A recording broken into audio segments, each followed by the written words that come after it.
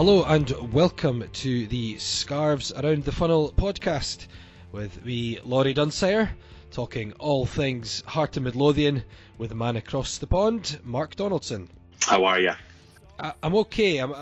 In terms of football, I guess I'm a bit miserable considering it's 2 days before Christmas when we're recording this, and there's not much festive cheer when it comes to our topic of choice, which of course is Hearts.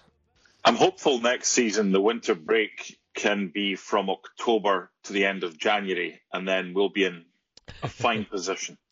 And that would have been the case this year if we'd had the winter break at the end of October. It's this pesky timing that's caused all the issues. Yeah, we won the league by September, so it's fine with that. But yeah, yes, this is like the MLS. That was the regular season, and this is the playoffs. We're kind of struggling in the playoffs. So we're struggling when it really matters, basically. Yeah, kind of. I told you. I said to you last week. This is just a hurry up and get through this. Hurry up and have the winter break, and hurry up and get people fit again. Because I have to say, right now it is kind of miserable. It certainly is miserable, and talking of misery, we will have to go back over another disappointing Hearts result after they faced Aberdeen in their final game before Christmas. And as I say, there wasn't really much afterwards in the end to give us too much festive cheer, unfortunately. Although Craig Levein certainly felt that there was a reaction from the Livingston game, and I can certainly see where he's coming from in terms of there was maybe improvements and some positives in comparison. But overall, I think most Hearts fans will be fairly disappointed with how things panned out. So first things first, Mark. Hearts went to Pittodrie, and we talked a lot about what they were going to do with the team, what Levein was going to do. He had to change things in terms of he had some enforced absences, and he had some decisions to make in terms of who was available and who would get the nod. So in terms of the team, 5 changes in the end from the game against Livingston, which obviously Hearts lost 5-0, so I don't think many surprises that there was as many changes as this. Clevie Dikamona was out injured, Arno June was suspended, Bobby Slamal, Ben Garuccio and Callum Morrison were dropped. In came Colin Doyle, Marcus Godinho, Ollie Lee, Sean Clare and Stephen Naismith. So I don't think there's much surprise that Stephen Naismith was brought straight back into the starting 11, despite the fact he'd been out for a couple of months. And in goals, Colin Doyle came in, and I think we kind of expected that as well. So first off, the team that he set out, now we were all told it was going to be a 4-4-2 formation, which is what was discussed in the press area, which is what was shared online. In the end, it turned out to be a back 3, so Michael Smith reverted back to his sweeper role that he'd kind of played against Motherwell, with Haring back into a central defensive position, Berra the other side of him, and the wing-backs being Godinho and Mitchell. So in terms of the team, Mark, now obviously the team that we saw in terms of the formation was different than what it turned out to be. If you look at that team, I know you didn't quite catch the start of the game because of other commitments, but if you looked at that team, the kind of 3-5-2, however you want to call it, were you happy with that? Were there things in there that would have concerned you before the game? This is something right now. We speak about it every week. All we're doing is we're kind of rearranging the deck chairs in the Titanic here, because you kind of know what's going to happen. I mean, look, even with a full strength side, Aberdeen away is not an easy game. No. We'll get to that in a second. As far as the team is concerned, we have what we have. We're just changing them around every week. And it's not as if suddenly someone's going to be world class and produce a world class performance. The positives were obviously Stephen Naismith coming back.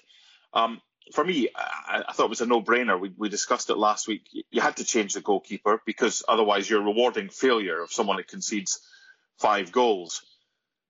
You asked me last week about the team I would have picked for this game, and it changed kind of slightly. I didn't have McLean in the team. You asked who I would have at centre-back alongside Berra, and I said Haring if Godinho wasn't fit because he'd have to play Smith at right back. So Godinho played, and he went with kind of 3 at the back. I was slightly surprised to see Haring in there. I thought Lee and Bozanic did all right in midfield. Jury's still out on Sean Clare. Mitchell, for me, I'm sorry. I've given him so many opportunities, as have many.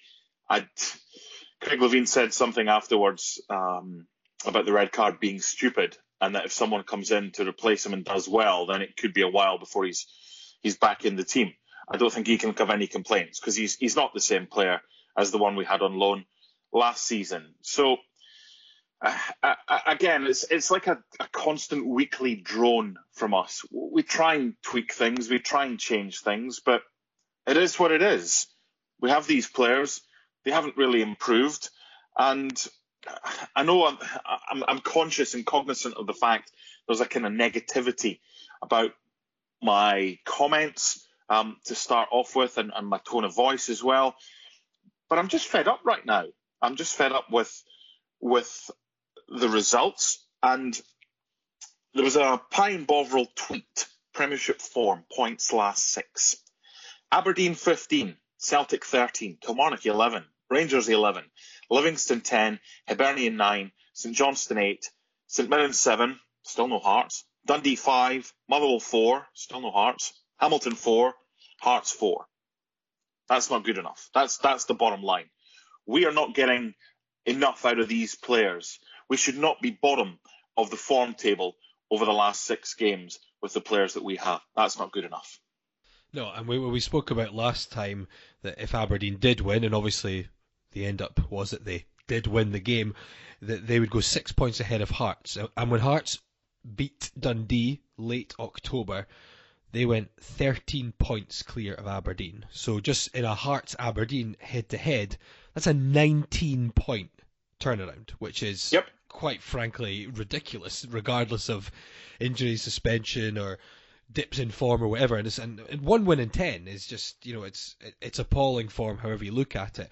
I mean, if we break the game down a little bit, we're not going to go into the depths of everything, but right from the start, Aberdeen get a throw, first minute, thrown down the line, Ollie Lee miscues his header, Stevie May hooks a ball into the box, and the big target man, Sam Cosgrove, nods it in. Good leap, good header, but that was just...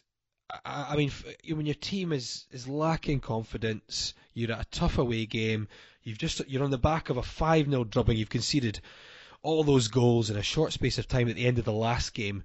Surely what you're looking at doing is getting a foothold in the game, try and get some kind of confidence back in your players, and you concede on basically bang on 1 minute, and it was such a simple goal. I mean, I think you can maybe criticise Lee to an extent, but it's not the end of the world. You miscue a header, it's still going out into the corner.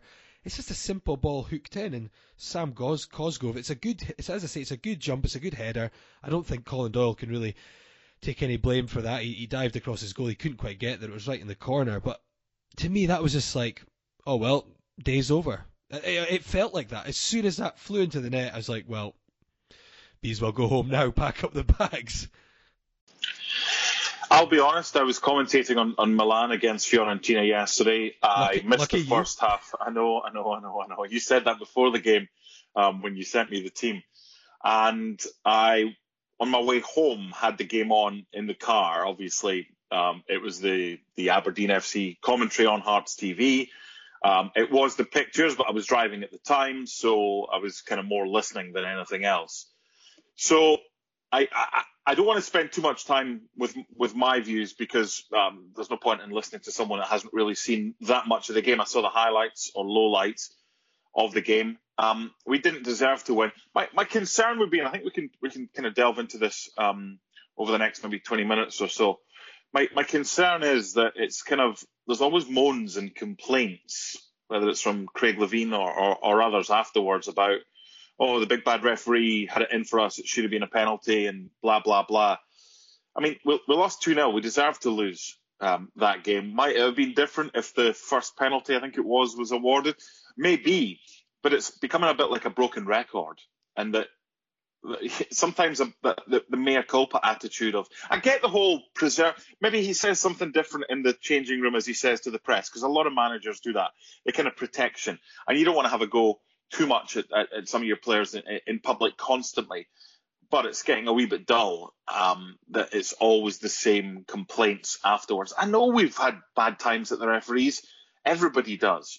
But I think, to be fair, there's a little bit of a deflection tactic going on there, which I totally get. I totally get for Craig Levein, but it's just getting boring. Even the most sure Hearts fan, the most loyal Hearts fan, is kind of must be saying to themselves, you know what?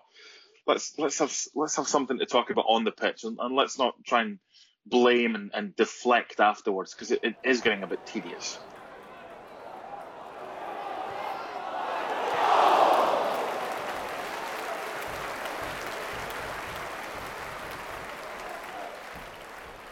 Okay, well, I mean, looking at the game, and I think maybe one thing that Craig Levein's looking at here, partly I'm playing devil's advocate in this instance, is that if you compare what we saw out there for large spells against Aberdeen, it was maybe better than what we've seen for large spells in recent games. And that's not saying that it was good, but we've seen very little maybe cohesive play from Hearts in recent matches, unfortunately. I thought after a very shaky 15-20 minutes at the start, where Hearts looked very fragile, Aberdeen were breaking through without creating clear chances, but they looked like they were potentially going to break through and maybe get a second goal. After the opening 15-20 minutes, Hearts settled into the game a little more, and they actually started moving the ball around quite well. I thought they were a bit more confident in possession. Now, there's still a huge issue with what we then do when we get to the final third of the field, because at no point did we ever look like carving Aberdeen open. Apart from maybe one instance in the 31st minute when we got a free kick, which was very well worked, and I guess if we're going to take one of the maybe few positives from Pittodrie, was that we look like we're trying things with set pieces. Ollie Lee and Ollie Bozanic worked it quite well. Quick couple of passes between the Englishman and the Aussie into Stephen McLean, who I think his first touch just let him down ever so slightly, took him wide, and it allowed Joe Lewis to get in and make a good block on the angle. The talking point from this, which is what Craig Levein spoke about afterwards, was the spot kick claim. Now, you've not seen it, Mark, so I don't think you saw it in the highlights, did you? So I won't go into too much depth with it, but it's a penalty, basically. Max Lowe kind of hauls down Naismith. The problem is, my eyes weren't drawn to that. My eyes were drawn to where the ball went, and it came into McLean, save, and John Beaton might be in the same boat. It was the back post area. Naismith was trying to spin the defender, make a run himself.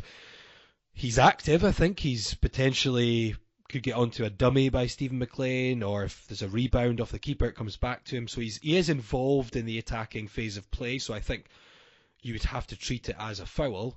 But as much as it looks like a foul when you watch the replay, if the referee is following the ball, I could see why he'd miss it, because I didn't see it at all when it first happened, albeit I'm quite a distance away in comparison.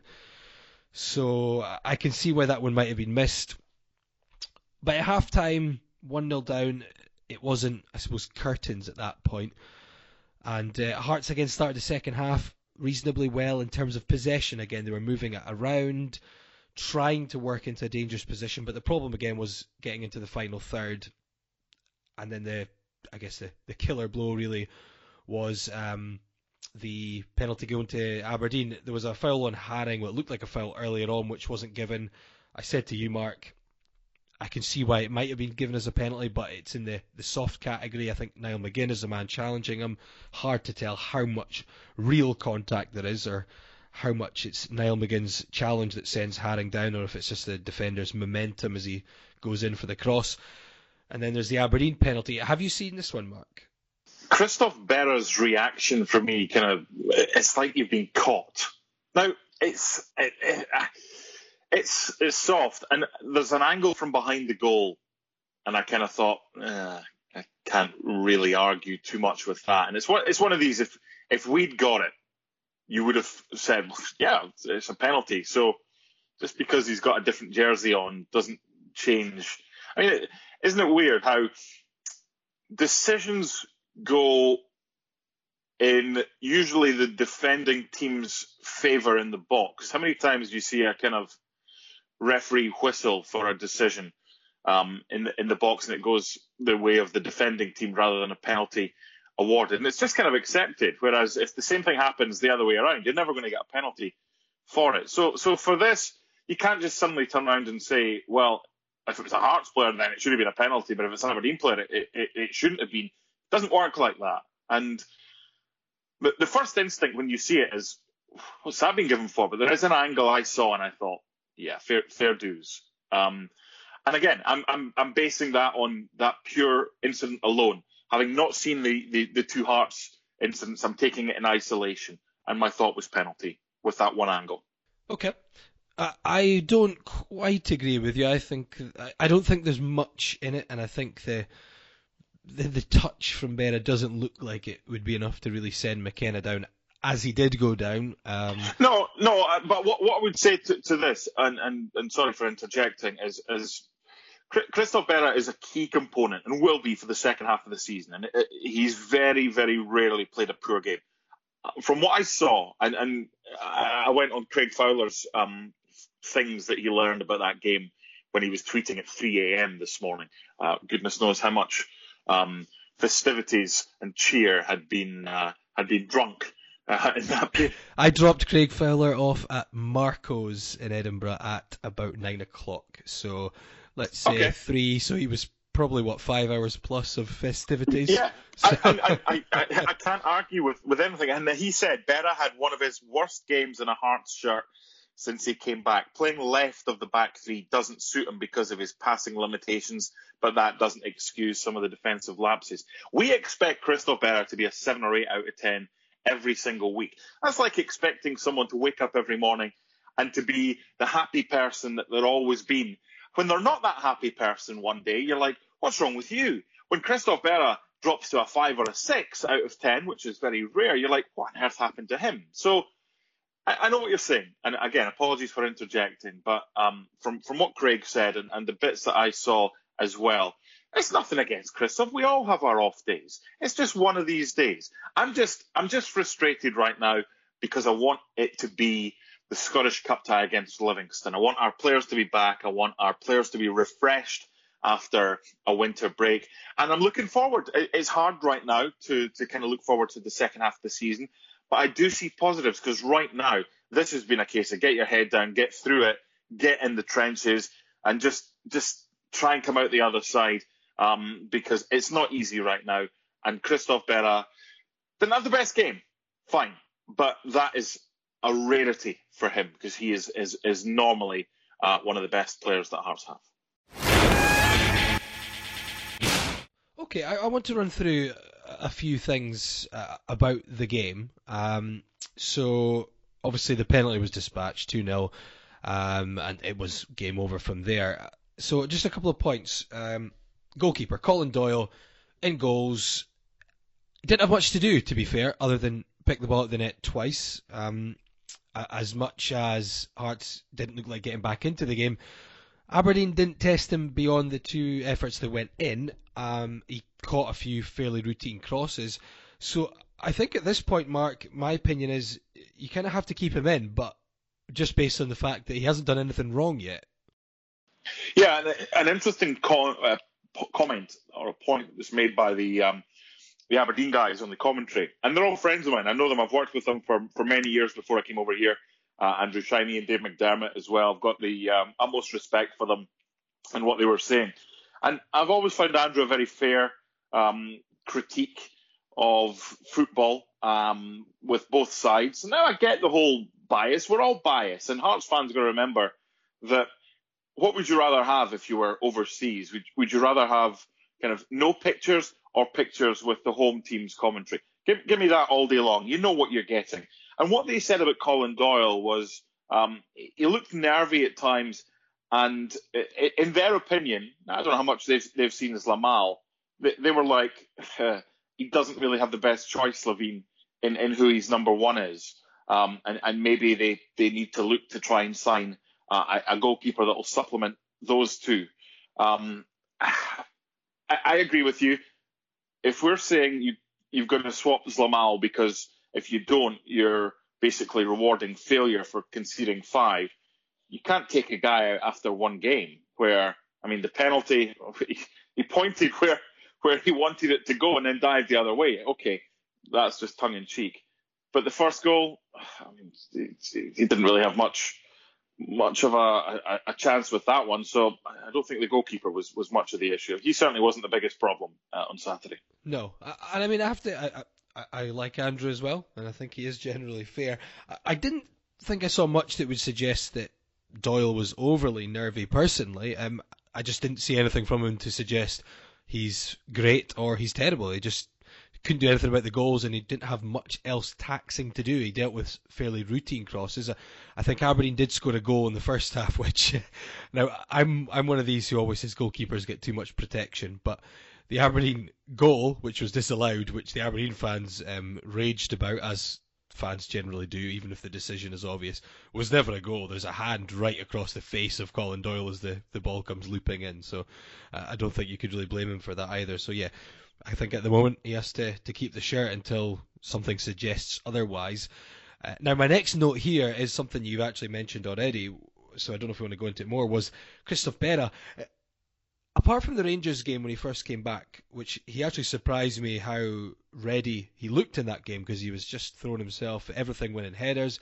He doesn't quite look himself yet, and I don't know if it's the just general confidence of the team, but certainly the last couple of games he's looked quite shaky for what you'd expect from Christophe Berra, and he was poor yesterday, as you mentioned, and I'm sure he knows himself he was poor.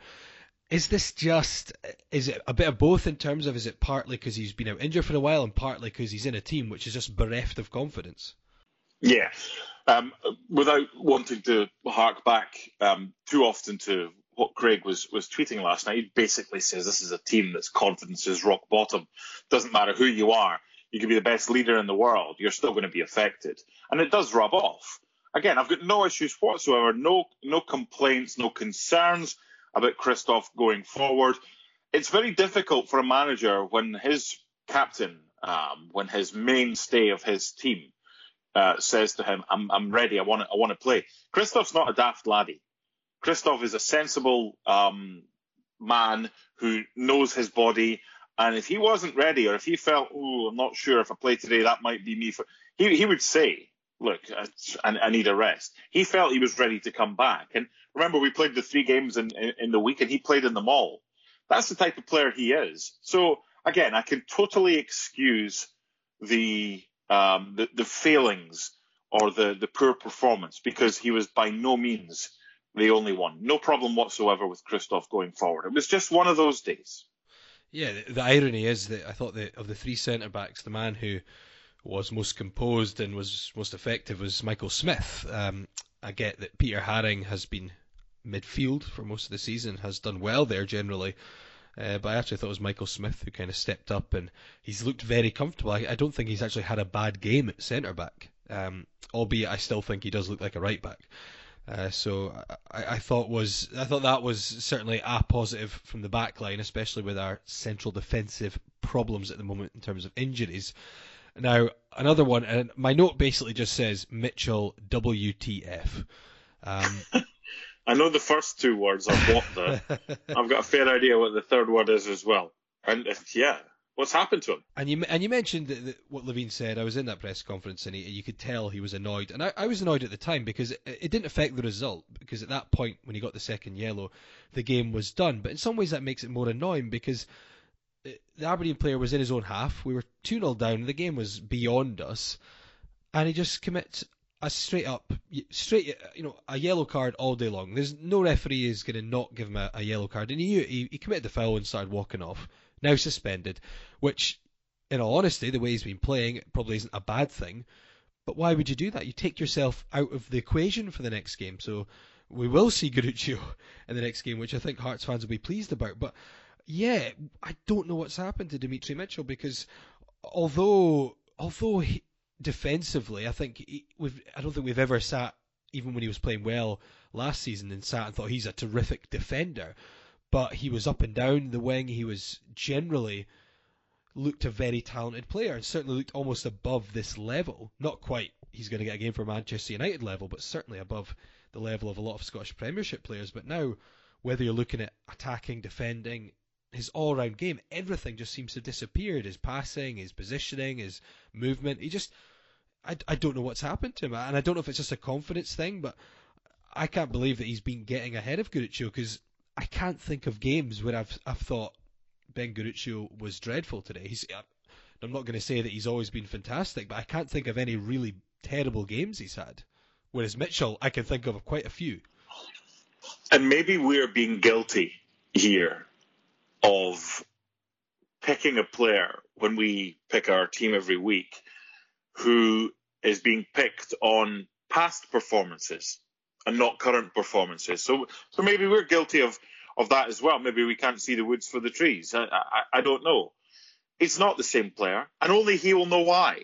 And I was thinking about this when I'd arrived home, and I managed to catch the last 15 minutes fully focused, as opposed to trying to drive and pay attention at the same time, which is never a good idea, so don't do it, boys and girls.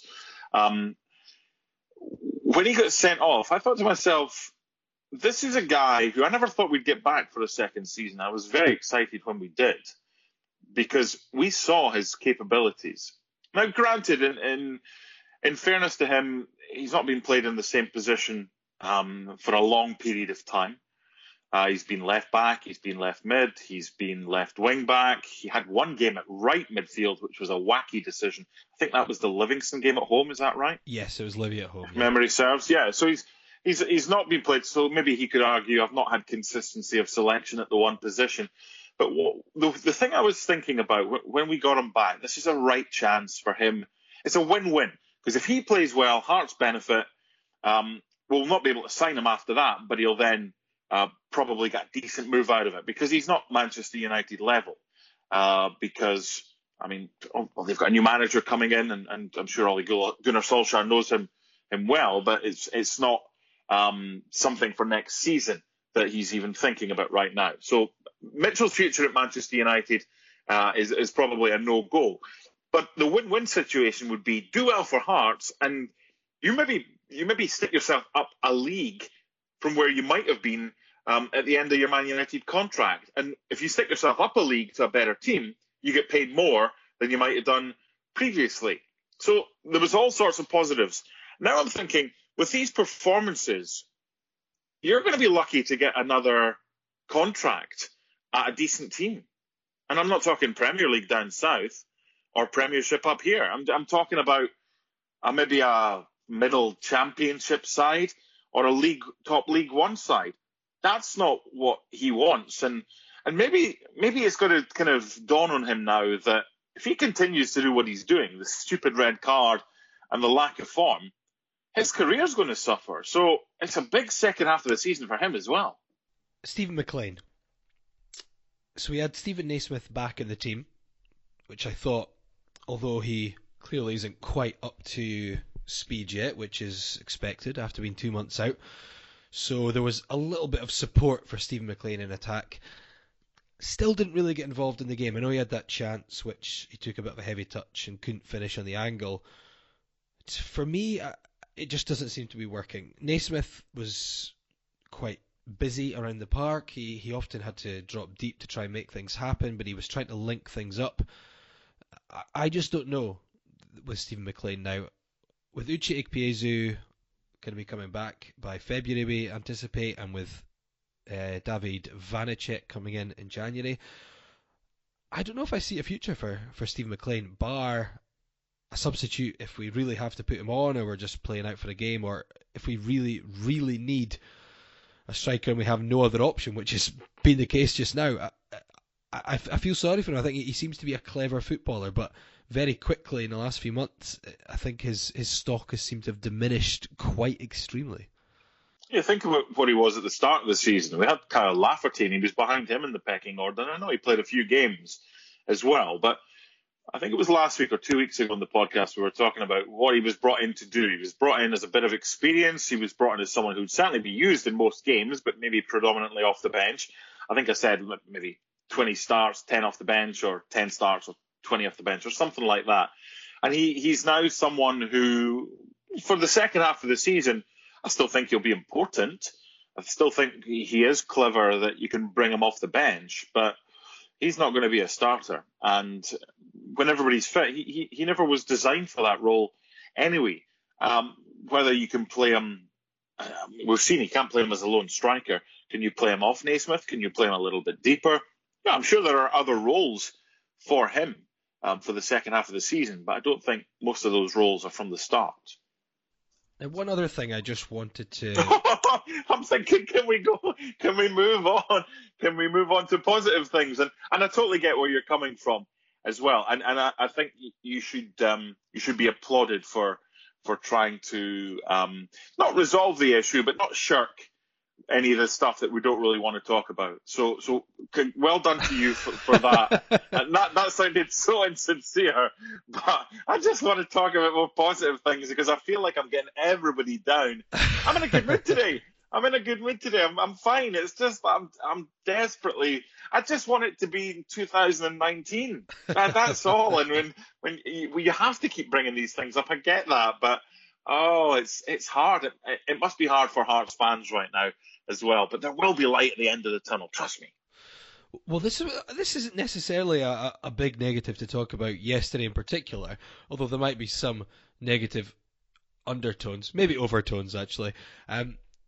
So youngsters. So in terms of younger players we have now, we've been persisting with Stephen McLean. It's not been working. However you look at it, whether you think Stephen McLean has a future at Hearts or he's got a big part to play or not, it's clearly not been working. So attack is my main focus with this. So we've got the likes of Aidan Keena out on loan.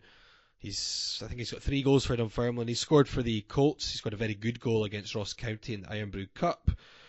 We've got Rory Curry out on loan, who's obviously back from injury. He's got 5 goals for East Fife in League One. Ewan Henderson's got 3 for Montrose in League One. Dario Zanata's got 5 for Championship side Alloa. And I mean, not quite a striker, but someone who can play in an attacking role. Bobby Burns has been doing very well for a team, ironically, above us in the table now. Should we have maybe kept... I know they're out on loan at this point, so they won't have been available anyway. Should we have kept a few more of these players around and available? Because we've seen... No, because I would rather have players playing regularly at a slightly lower level, but getting their confidence up. Because they'll be around the first team, and they'll be affected by the malaise if they're part of the squad. And I think we can bring back the ones we want, but I'd rather have someone on loan than someone just warming the bench, not getting game time, maybe getting a couple minutes at the end of the game. That does nothing. So I'm all for the whole loan system and getting these players game time. What difference would some of them have made? Well, yeah, they would have made a difference given the injury problems that we had, but you can't pick and choose. You can't play God with the loan system. It is what it is. The interesting thing for me is I don't think we should turn our nose up at any of the players and the level that they're at or the achievements they might have had, because who was it? It was Callum Morrison was at Stirling. He got so much confidence from a run of game. They were desperately sad and annoyed when Hearts called him back because he was their best player week in, week out. And he's a better player because of that. And the players who've, over the years, gone out on loan came back. You would like to think the majority of them better players when they had a successful loan spell. So, no, I don't think that it was a mistake to send any of them away. For me, what will be interesting is to see who gets called back in January. I agree with you on the loan system. I think it's a much better way of doing things. I mean, I suppose it's very easy in hindsight to look at these things because of the players we've had out. Do you think then, okay, maybe I'll phrase this a different way, do you think if those players weren't out on loan, if would have Craig Levein tried something different with a Rory Curry or a Aidan Keena at some point? Well, if your auntie had balls, should be your uncle. Because if we're playing that game, there's only 7 subs eligible to be selected, of which you can only pick 3. Now, Harry Cochrane and Anthony McDonald, I would think now for the majority of games, haven't even been among those 7 subs. If they can't get a look in, then what chance of any of the others getting a look in as well? And I know they're different positions. I get that as well. But no, I just... of course they could have made some sort of a difference, but they might only have played 3 or 4 games. Someone like Keena has had a great experience playing for Dunfermline at a decent level, and he's among the goals. He'll come back a better player. So I totally get what you're saying, but I'm sticking to my guns here. I think the correct decision was made because when they were sent out on loan, they were sent out on loan for a reason, because they were nowhere near the first team, not because of ability-wise, but because of the pecking order. Now, the pecking order changed, but you can't foresee that. You can't foresee the injuries that Hearts have had over the first half of the season. We're due a bit of luck in the second half of the season, and hopefully we get it.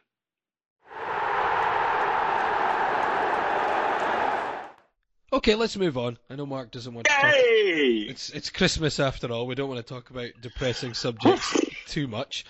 I've got my team, by the way, and I know we're going to do that before the end of the show. I have come up with a team. Last week's homework from Mark, I think it was. Mark Wells, well, thank you, Mark, was to come up with your best ever 11 from your first game to now, and of the players that you liked watching the most, your best ever 11. So I've come up with that. So between now and the end of the podcast, I'm looking forward to reminiscing back to the good old days. Okay, well let's start with that. We're on that subject now anyway. So I've come up with one for my team. So let's have it. Let's hear it. Okay, so I've went 4-2-3-1. Gordon in goals. Okay. Just the best goalkeeper in my time watching Hearts. Mm-hmm. Left back Takis Fisas. Left back's a tricky one. There's been a fair few good left backs I've seen. Gary Naismith was in there when I really was first going to Hearts games on a regular basis. Lee Wallace was a terrific player at left back, I thought, for Hearts. But although it was maybe a short term in terms of how long he was at Hearts, it was those 2 seasons. The first one was terrific, and I thought he was very good the second season as well, but maybe not. Didn't have the longevity that Wallace had around Hearts. But for quality, he's probably one of the best technical players I've seen at Hearts in terms of just footballing ability. Takis Fisas, I thought he was a really classy player. Left back Fisas. Right back, for different reasons, is a Robbie Neilson, and right back's harder. We haven't had as many good right backs in my time as we have at left backs, and Robbie Neilson was nowhere near the same player as Fisas in terms of technical ability, and I'm sure Robbie Neilson himself will know that. But in terms of consistency and being a good defender first and foremost, and being a really good servant for Hearts, and just what he achieved at the club in terms of winning the cup, in terms of captaining the side, I thought he was just a terrific player all round for the Jambos, albeit not as maybe technically gifted as some others around him, but he made more maybe of what he did have. In the centre, this is another hard one. Centre backs, I've went with Stephen Presley and Christophe Berra. I've went with. Thank you. I do apologise. It's okay. I've gone for Stephen Presley and Christophe Berra. Presley is not the best centre-back in terms of footballing ability that I've seen at Hearts, but as a leader, his influence on the park, I don't think you can ever underestimate that. And again, what he achieved as well, obviously leading Hearts to the Cup, to second place in the league. Many people don't like how it ended. I didn't like it at the time, but we'll get over it, and I think he was still a great servant for Hearts. And as a leader, I think you've got to have him in there. Best Hearts captain I've seen in my time. His partner was a difficult one. Webster was a potential option because they were a really good partnership. But I went with Berra, especially first time around. I think as a centre-back, he big, strong, terrific in the air. Not so much now, but back then I thought he had a good turn of pace for a centre-back as well, which is maybe what put him ahead of Webster for me, because he could actually chase back quite quickly. I think Webster was a fair bit slower than what Berra was. 2 midfielders. Sitting, I went with 2 different midfielders who often were vying for the same place. I went with Brele and Aguiar. Brele, a great player to break up play, combative, wins the ball, covers the ground, defends well, sitting in front of the back 4. And Bruno, because I thought he was a great ball player, sitting a little bit deeper, a deep lying playmaker, playing passes. I thought they'd be good to have them together. Mainly because then I can do an attacking 3, which I've went of Colin Cameron, Paul Hartley and Rudy Scatchell. All 3 of those I thought were great in an attacking position. Now, Scatchell got played left quite often. I always thought he was better in a freer role, slightly more central. He can drop out wide, he can maybe go ahead of the striker, but in that attacking three. And the same kind of goes for Hartley and Cameron, I think. Just having a bit of freedom for those three to maybe change position, to run behind the striker, to run ahead of the striker, to swap around. I don't know how a defence in Scotland would handle Colin Cameron, Paul Hartley and Rudy Scatchell all in their prime, supporting Mark de Vries. Again, a difficult decision. Jan Kauskis, I think, was a very talented player, arguably technically a better footballer than Mark de Vries, but in terms of contribution and what I saw for them doing it for Hearts, I think Jan Kauskis had one terrific season. I didn't think he was that great second season. I think he looked like he lost interest, whereas Mark de Vries had a few great seasons, especially the first two. He scored 4 against Hibs. He was unplayable at times in terms of aerial ability, and I think to have him as an option for crosses, for Nielsen, Fisas getting forward, or for Bruno and Scatchell, Hartley with their delivery is one option, and just holding it up with Cameron, Hartley, Scatchell coming in behind him, I think that would be very difficult to deal with. So that would be my 11. It's a very good team. Tell me what you think of this one, because I like this one. Niemi and Smith pushed Craig Gordon, but Craig between the sticks is one of the most talented goalkeepers I've seen in the flesh. A back four: Alan McLaren, Craig Levein, Stephen Presley, Gary Naismith. Midfield trio: Gary Mackay, Colin Cameron, Paul Hartley, and a front three of Rudy Scatchell, John Robertson, and John Colquhoun. That would be pretty formidable. So defensive, talk me through defence again, because Gordon, we agree on that. I think there's no much. I think Alan McLaren was someone who, when he first came through, was just a Rolls Royce of a defender. I remember him in '95 against Baggio when he was a bit older. Scotland played against Italy, I think it was '95 at Ibrox, and he had him in his pocket. But obviously, you'd probably prefer to play him at centre back. You could argue that this could be a three at the back with Levein and Presley. Levein was another one, just such a good footballer. And had he not have had those 2 knee injuries, goodness knows where he would have ended up. I mean, Alex Ferguson's on record as saying that he would have loved to have signed him for Manchester United, but then he got injured. That was around the time of the 1990 World Cup. Stephen Presley, again, I think out of the kind of 3 of those, Presley's not the best footballer, but he's the leader. And I need a leader in there as well. Definitely. Fisas, again. Fisas came to us and he was maybe a little bit past his best, but he was still outstanding. And Naismith started with us and got towards his best. So we might not have seen the best of Gary Naismith. We saw some right good stuff. I think Everton got some really good things from Gary Naismith. But again, if I've got to take a choice between Naismith and Fisas, even second prize would do me. But I'm going to go for Naismith. And by the way, at right back, you're right when you say that it's a position that we've had steady players over the years. I was always a fan of Walter Kidd. Again, never the best footballer, but you knew what you were getting with him. And he was a nasty bastard. And I think we need that because my concern about this team is that we might ship a few goals because, to be fair, we've got 6 players that would love to get forward and support, plus the 2 fullbacks. So we might not have much protection for poor Levein and Presley at the back. But I think it would be fun to watch. So Gordon, McLaren, Levein, Presley, Naismith. Gary Mackay was the heartbeat of the side. And I remember in the 85-86 season, he scored against Clydebank when we needed to score more, but he got the goal that gave us the points.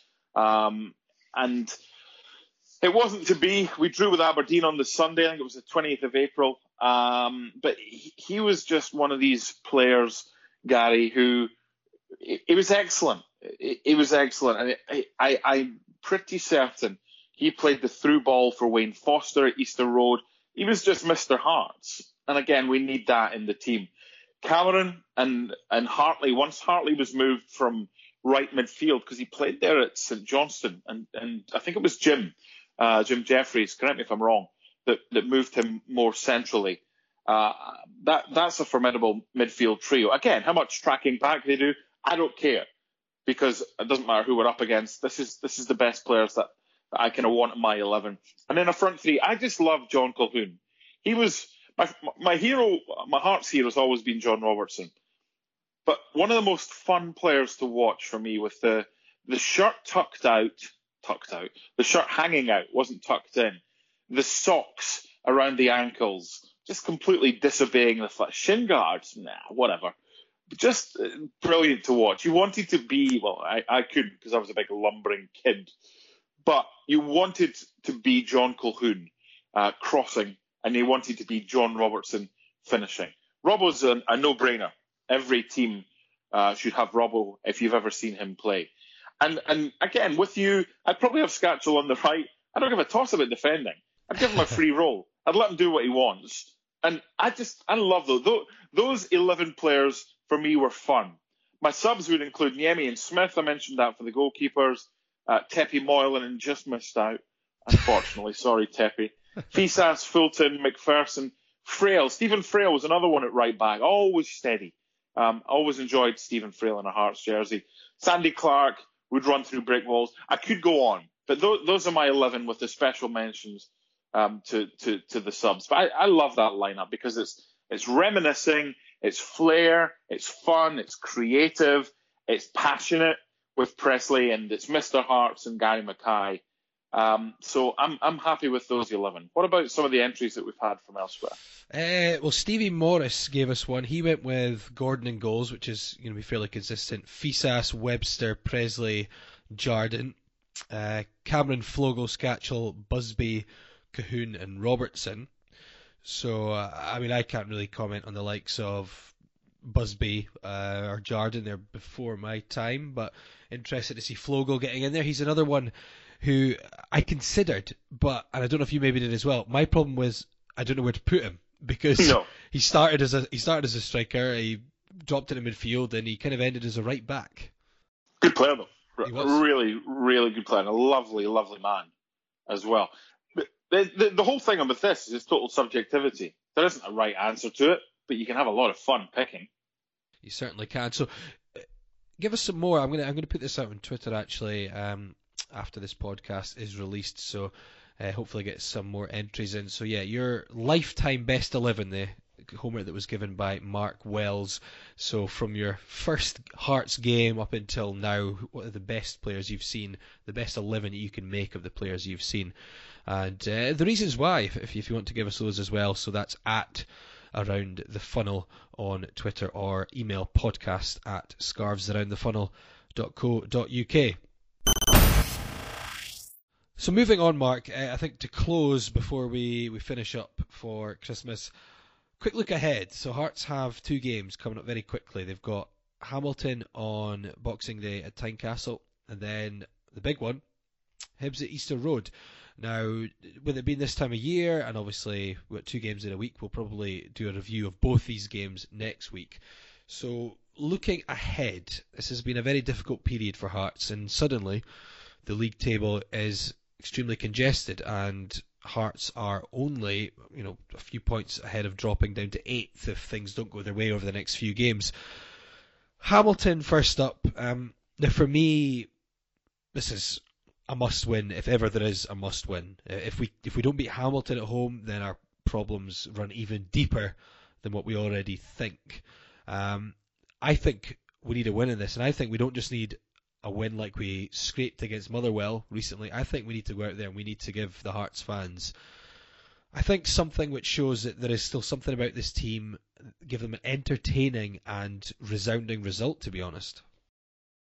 No excuses. It's 3 points, and it has to be. It can't be anything else. Because if it's not, then maybe the problems are even deeper than we think right now. This is the game that sets you up for the Hibs game. This is the game featuring right now a team rock bottom in confidence. This is when this changes. This is what it should be.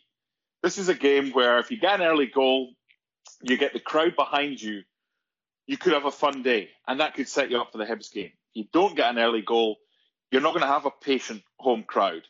And I don't think they deserve a patient home crowd. There's no point saying be patient to us. Hearts fans will see what they see. If they see effort and lots of chances, and maybe they don't go in, they'll be patient. But if they see slow build-up, short passes, we need to try and force this issue. We need to try and get forward quicker with passes. We need to try and get shots on target. We need to get the confidence up. We need to have Naismith and Berra leading by example. I refuse to think of anything else but a Hearts 3 points and a comfortable victory, which, if that's the case, would be the perfect setup for the Hibs game. I'm looking ahead to the Hibs game, so I'm not going to get bogged down in formations and who we're going to play and how we're going to play in terms of Hamilton. I think it's important that we just go out there and we give the Hearts fans a good victory, and we'll leave the rest to Craig Levein, and we can obviously pick over the bones of it afterwards. But Easter Road, now this is going to be an interesting one because Hibs generally have been struggling like Hearts. Now, they obviously managed to salvage a point at home to Livingston, a Livingston team who seem to be thoroughly enjoying playing their nearby competitors in Edinburgh. But they had that really good win against Celtic, which I suppose is their one shining light at the moment. It was a convincing win against Celtic. They outplayed them from start to finish. And this is a ground which we've struggled at for, I think now we've got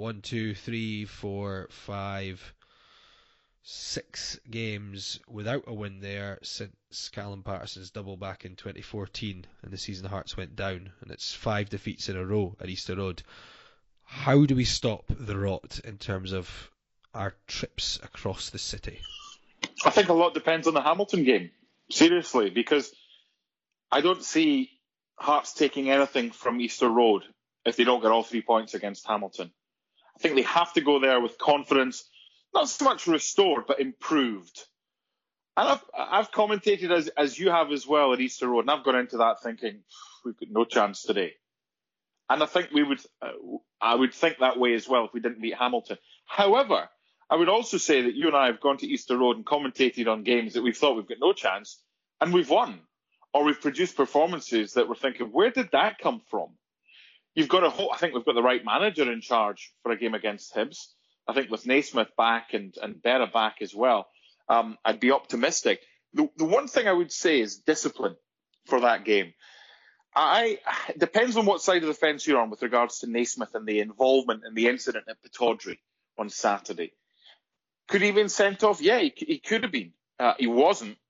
But we've got to ensure we keep our discipline in that game. So how do we get something from it? Well, first of all, we take 3 points against Hamilton.